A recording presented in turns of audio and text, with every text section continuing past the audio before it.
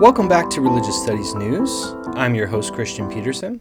Today I'm here with Mark Rowe, Associate Professor of Religious Studies at McMaster University, who was awarded one of the AAR Individual Research Grants, and he's here to speak to us about his project, Female Priests in Japanese Temple Buddhism. Congratulations, and thanks for joining me, Mark. Thank you, Christian. It's my pleasure. To set us up, I think a lot of people, when they hear Buddhism, probably have one understanding of what that might be. Temple Buddhism, what you do your research on more generally, I think is something very different. So could you start us off a little bit about contemporary Japanese Buddhist practices, how temple practice might differ based on things like sect or regions or economic realities? What happens here? Okay, well, I think the first thing people need to understand is that Temple Buddhism in Japan is a family business. There are approximately 75,000 temples in Japan, almost twice as many temples as convenience stores, people are fond of pointing out. And in the majority of those temples are run by a temple priest who has a family. Japanese Buddhist priests marry, and they have children. They also drink sake and eat delicious food, which is great for the ethnographer. This idea of Buddhist priests in remote snow-covered temples striving for enlightenment, although still quite popular throughout the world, is not really accurate. Most priests are born in temples, raised and trained primarily by their father, and then go and do some amount of training and some amount of austerities, but once they return to take over the family temple, you're not seeing a lot of, let's say, meditation practice or quote-unquote striving for enlightenment. Basically, they turn to the business of running the temple, and the primary social role of temples and religious role of temples in Japan is to deal with the dead. So burials, memorial services are primarily done through temples, and most temples have a graveyard within their precincts. So this idea, what we call funerary Buddhism, is the norm for Buddhism in Japan, and unfortunately, I think people still have this kind of idealized version of Buddhism in Japan in their minds that associates primarily with Zen and sitting Zen. The Zen schools in Japan are not the most popular. And for most Japanese, their relationship to their local temple comes through, someone in the family dying and regular memorial services for ancestors, parents, grandparents. So that's what we mean when we talk about Temple Buddhism. It's a general term to include the 7 major schools of Japanese Buddhism, as opposed to some of the newer religions that might derive from Buddhist groups. That's a general overview. There's been a growing body of scholarship on women in Buddhism, but it's almost exclusively focused on nuns. And you're looking at a different group of people. Can you talk about who the women in your study are? Before I do that, I'll just back up a bit and talk about the project I'm doing now, which is called Biographies of Non-Eminent Monks. There are famous collections from China over 1,000 years or more ago that collect stories of very famous exemplars of the Buddhist tradition, and these are called biographies of eminent monks. And you find monks who light themselves on fire to prove their faith, a monk who pulls out his own internal organs and offers them to thieves so that the thieves will not take them from village children. And you have these incredible stories of these incredibly pious monks. So I'm kind of playing on that in my new project, which I'm calling again Biographies of Non-Eminent Monks, in which I focus on just regular, I'm calling them priests because they marry and have families, but on the regular everyday priests, not on these famous exemplars of the tradition who have largely been the focus of Buddhist studies up to this point. And a couple of years ago, I was in Japan and did extensive interviews for that project. And what I realized while I was doing it was that there was a small but very significant, I felt, group of female priests And I had initially planned to talk about the female priests within that non-eminent monks project, and I still plan to include some of their stories there. But it also hit me at a certain point that their stories are so powerful and so well told that they really deserve, I think, their own book and their own project. So the non-eminent monks project will be thematic and discuss kind of key issues in the life and times of regular Buddhist priests. And some of those will be women, female priests. But this project, in contrast, will be, I think, more extended life histories of probably, I'm thinking, between 8 to 10 female priests.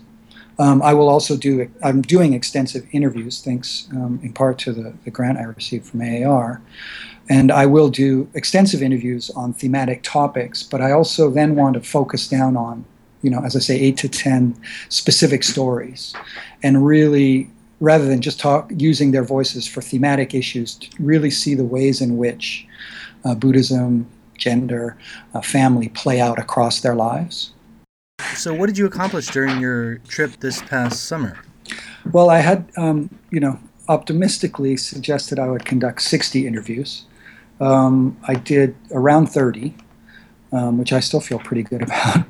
And I'm planning to go back next spring to continue. I'm also using the AAR grant and the research I did with it as a springboard to apply for a Social Sciences and Humanities Research Council of Canada, or SSHRC grant, a 5-year grant to extend the project, because I think it really deserves an extended, in-depth study. But so I was very happy with the interviews I completed last summer. There are so many stories, it's hard to pick one. Oftentimes what you find with these female priests, and I should point out, okay, so there are about, let's say, over 300,000 licensed Buddhist priests in Japan, and roughly half of them are female. But within the different schools of Buddhism, on average, you see 1% to 2% only as abbots of temples, as leading temples. Most of the female priests are temple wives, or temple daughters, or temple sisters. Also born into temples, but not expected to run them, but certainly expected to help out with them. I should put in a plug for a book that's going to be coming out hopefully in a year or two by Jessica Starling at Lewis and Clark. She's looking at true Pure Land temple wives in Japan, and that will be an excellent study. I've seen much of it, and it looks very good, about kind of the wives of priests. And unlike Jessica, I'm looking more at the actual at women who take over temples. And what we find is that the women who are taking over temples were never planning to do so. They often have to do it. Say their husband dies while being the abbot, or say the brother dies. So, for example, there's a temple in urban Tokyo, and the woman I spoke to is now the abbot of the temple, but until 46, she had nothing, even though she had been born in that temple, she had nothing to do with Buddhism at all. Her brother ran the temple and died rather suddenly in his 40s.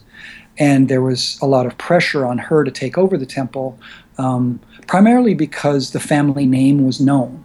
And it's generally the case that parishioners would rather have someone they know than having someone else come in from the outside to run a temple. And so this woman at 46, as she told me in her younger days, she was the head of a biker gang. I'm not allowed to say the name of the gang right now, but sure. It's quite well known. I put it out in a few places in Tokyo, and people kind of gasped. And so she, by her own words, by her own admission, she was a very bad seed. She worked in a leather store, selling leather jackets in a mafia-run store. She then worked in a veterinarian's hospital and did various things like that and she also survived cancer and a hysterectomy. And at 46 was suddenly asked to take over this temple.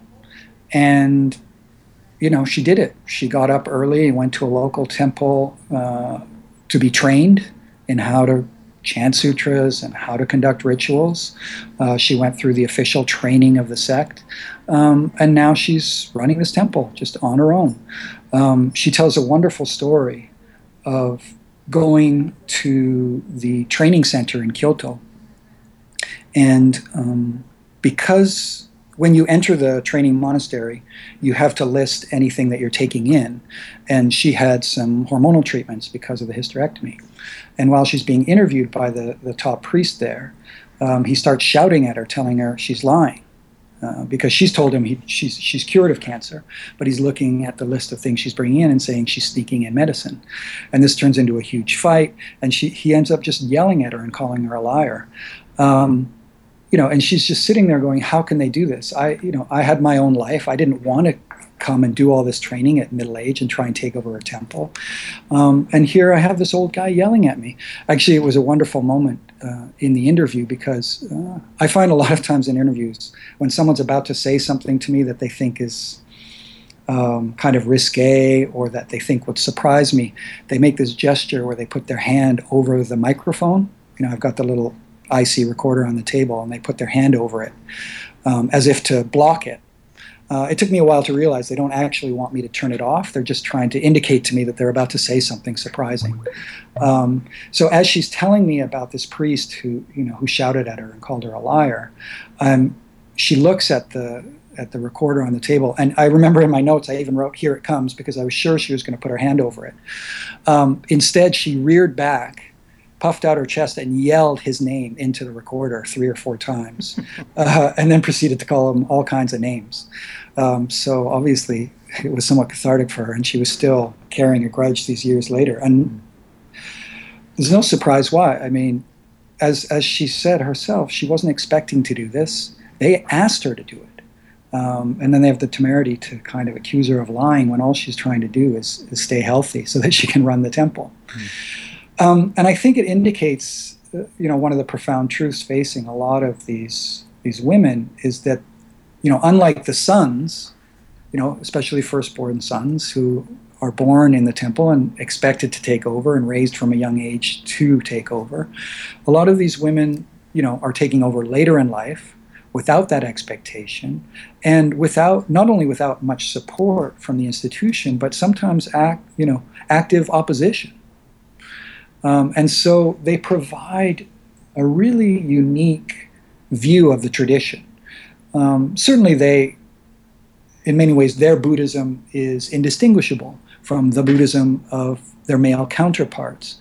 But they, through their experiences, through social norms, I think they encounter and see certain limits acting on the tradition, certain areas in which control is exerted that their male counterparts don't see, and not only don't see, never have to see. And when the men are, talking up a storm and drinking and carrying on, they're often there observing quietly and paying attention. So I find that their insights are profound and unique and usually very eloquently expressed. And this is a big reason why I've decided to focus on them for this project. What would a day in the life of a female priest look like? Okay. Much like her male counterpart, she would get up early, conduct morning services in the main hall in front of the main altar. She might do, so there'll be a list of memorial dates for that day of temple parishioners, and she will offer prayers on their behalf.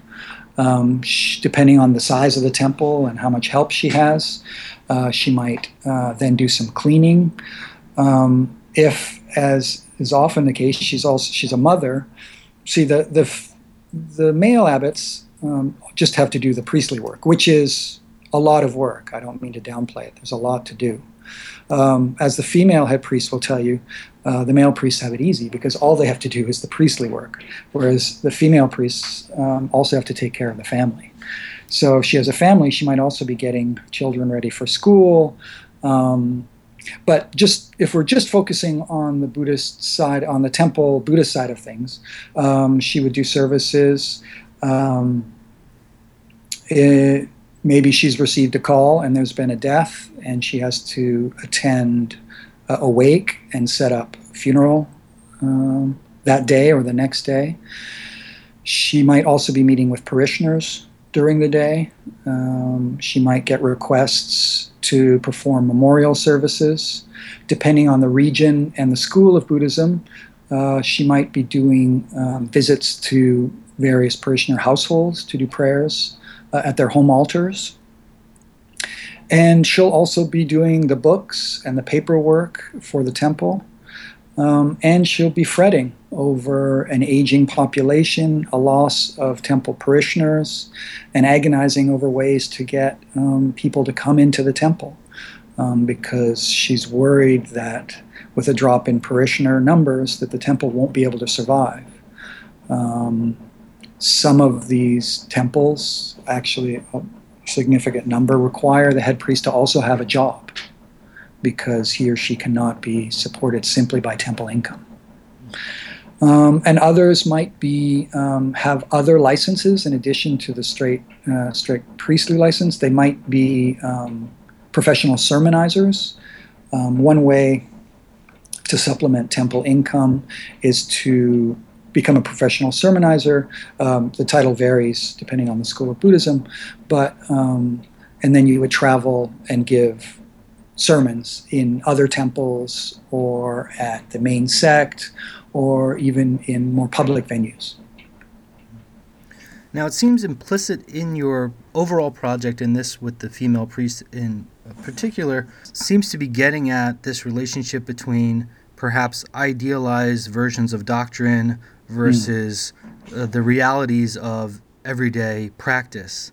Right. What do you think you're trying to say about this relationship between normative or canonical text and then practice that are identified as Buddhist? Absolutely. I mean, I think, when I'm giving lectures or even teaching undergrad classes, I like to show, there are a number of websites that go around to McDonald's or Arby's or Burger King, and they order a Big Mac, and then they take a picture of it and put it next to the professional advertising picture of a Big Mac, so you get to see the ideal and the reality. Yeah. And this is my kind of analogy for, religious studies more generally, but certainly Buddhist studies. We like to focus on that idealized version. And it is not my position that we have to replace that idealized perfect hamburger with the one, that kind of floppy, gross thing that we get at the store. I'm not saying we replace one with the other. It's more, if they're side by side, where I do my work is between those two spaces.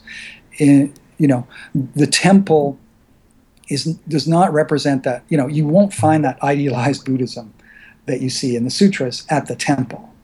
But that idealized version still plays out and is still sought after and is still a very powerful discourse within that local temple. And so it's not so much picking one over the other or replacing a focus on doctrine with ethnography of temples, so much as seeing, as you say, the way in which doctrine actually plays out in people's lives. And so one of the ways I talk about it is in terms of decentering doctrine. I don't want to take doctrine out of the story, but I want it to share the stage with other equally important factors in temple life. And I think there's an interesting parallel there to a focus on female priests. In the same way that I want to decenter doctrine, I also want to look at a temple Buddhism where the head priest is decentered, or male priests are decentered. What does it look like when the head priest is female? And what I find when I'm doing ethnography is, doctrine is something that's really surprisingly hard to get at. It's not something you can really question directly. I mean, if you just ask, what do you believe, what's your faith, or what do you think about this text, you'll get fairly standard closed-off answers. I find that I'm more fascinated by the ways in which doctrine plays out in more subtle ways, in just the casual analogies that priests use, the metaphors they evoke that aren't necessarily canonical in any way, but still evoke stories and parables that we all know. And so I'm very interested in those kind of subtle ways that doctrine plays out. And I think gender is a similar kind of thing that can't be interrogated directly. You kind of have to come at it obliquely, and it plays out in more subtle ways. I mean, I'm sorry, sometimes it's not very subtle at all. But I'm also interested in the ways it just plays out and emerges in longer kind of non-directed conversations. In casual ways, and so it's still too early to say for sure, but I'm thinking that a focus on gender in this project might have something to say about how we look at doctrine ethnographically. Well, Mark, it sounds like an excellent project. I wish you continued luck as you move forward, and congratulations on your AAR award. Thank you so much, Christian. It was a pleasure to talk to you.